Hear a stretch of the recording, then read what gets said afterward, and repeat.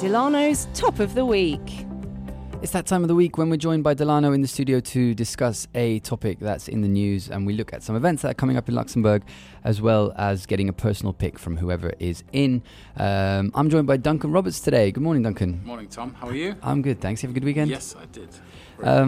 Topic we're discussing today is the increase in the cost of living that's facing people in Luxembourg due to inflation, and how the recent decision by the government to delay the next national wage indexation to 2023 might be affecting people.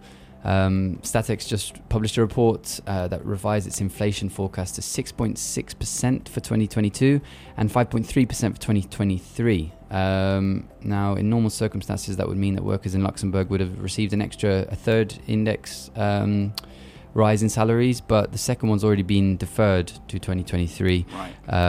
So people won't be receiving that increase in salary to counterbalance the higher costs that come with inflation. So there's quite a lot to unpack there. First of all, what's causing the increase in inflation, and how's that going to be felt by normal people working here in Luxembourg? Well, it's mostly due to the rise in energy prices. I mean, it's not just Luxembourg, as we know. The International Monetary Fund actually revised its global inflation forecast up 2% for 2022 and up another 1.6% for 2023. So it's impacting everywhere. We've seen it in the UK. People are worried there as well. So Statex reckons that the price of gas might increase by 90% over autumn and winter. And that could impact electricity prices, could rise by 35% in January compared to the previous month. Mm. So that's massive. I mean, that is really impacting people. Is this all linked to households? Is this all linked to the war? It's nearly Ukraine? All linked to the war in Ukraine. Yeah, Europe sadly is very reliant on Russian gas, and as we've seen, they've stopped the Nord Stream 2 gas pipeline, and the Nord Stream 1 was reduced significantly over the summer. It's back up and running, but only to a limited capacity. So as you explained, in Luxembourg we have this indexation of salaries. So once inflation hits a certain level, salaries are increased accordingly.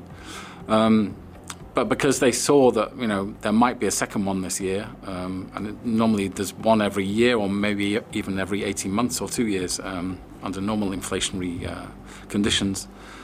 They had a tripartite meeting earlier this year, and a tripartite is a meeting of the government, the employers' associations and the unions to sort of figure out, this cost of living crisis is coming down the line, how are we going to tackle it?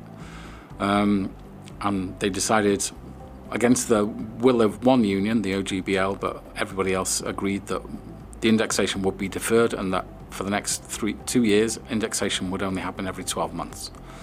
Now, last week, as you mentioned, Statex revised its inflation forecasts. So that would have meant that come early autumn, we were due an index in July, as you said, or June. But come autumn, there would have been a third one. Mm-hmm.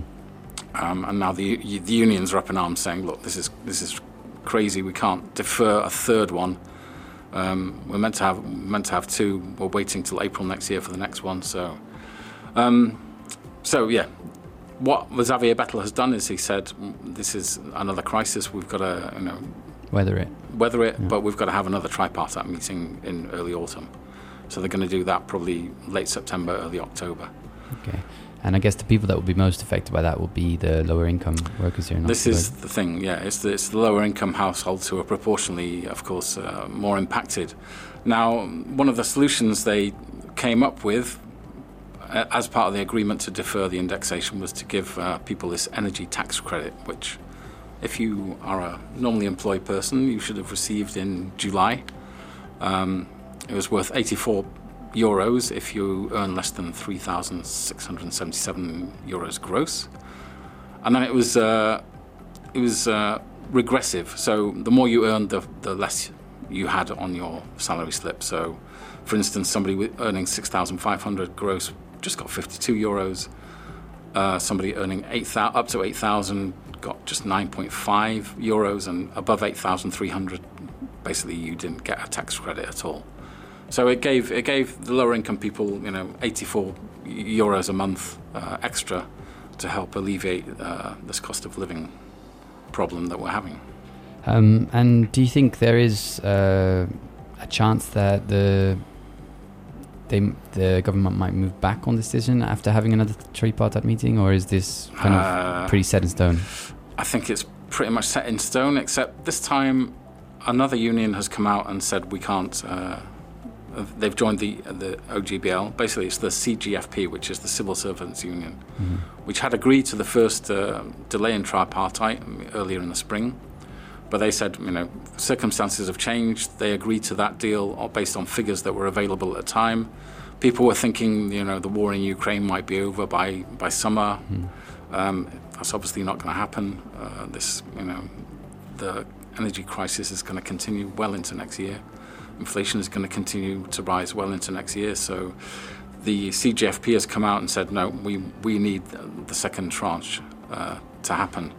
The LCGB, which is the third big union, said they're going into the tripartite talks with the same sort of stance that they had before, which is job protection is everything.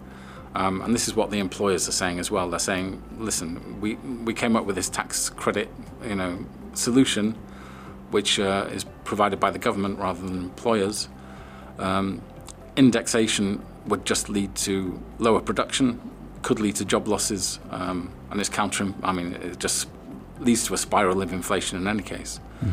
So there's going to be some tough talks at this tripartite meeting. The OGBL has sort of, they had a few protests after the last one, saying, when they opposed the delay in indexation, and they've sort of hinted that if there isn't no solution found at this tripartite, then social problems could occur. So whether that means they're going to take or push for strike action, we don't know. But this is, it's a fascinating time. As I said, it's impacting everywhere in the world, pretty much. Luxembourg, luckily has this tripartite meeting where everybody comes together. Is that indexation is probably something that's in most countries don't have at all? Is that right? I think it's very rare. Yeah. I don't know off the top of my head which other countries have it, but there are some. But yeah, it's very rare. But it's also rare to have this. All three sides basically meeting in these tripartite meetings. They have specialised tripartite meetings all the time. But these big general ones are quite rare. They only happen during crises. They were first called into effect back in the 70s when there was the steel crisis here. And, of course, Luxembourg at the time was very reliant on the steel industry. So it's, there is some sort of, move to try and find a consensus. But this crisis is quite unprecedented, I think. And I'm not sure if I heard, but have they already scheduled this meeting, or is it? No, they haven't. No. The actual meetings haven't been scheduled yet, as far as I'm aware. Okay. But they should be happening. Parliament reconvenes sort of mid-September, late September, so they should happen sometime around then. Okay. Yeah. All right. Well, it's good for the media because it fills up the silly season hole that we normally have in August. when all the politicians go away. Right. Yeah. So there's plenty to talk about, and I think over the next 2 weeks there's going to be more and more opinions coming out. Okay. We'll just have to keep on top of it. Yeah. I am now going to play a track. When we come back, we can look at some events that you've picked out for the listeners. Great.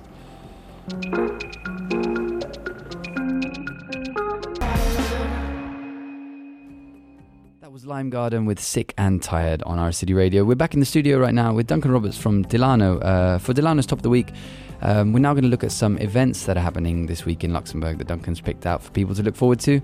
What have we got up first? Well, Congé Annulé is continuing right here. Still going? Just outside here, the studio here. Yep, it's going until about the 25th, I'm going to say. I think closing party is the 24th. 24th, yeah.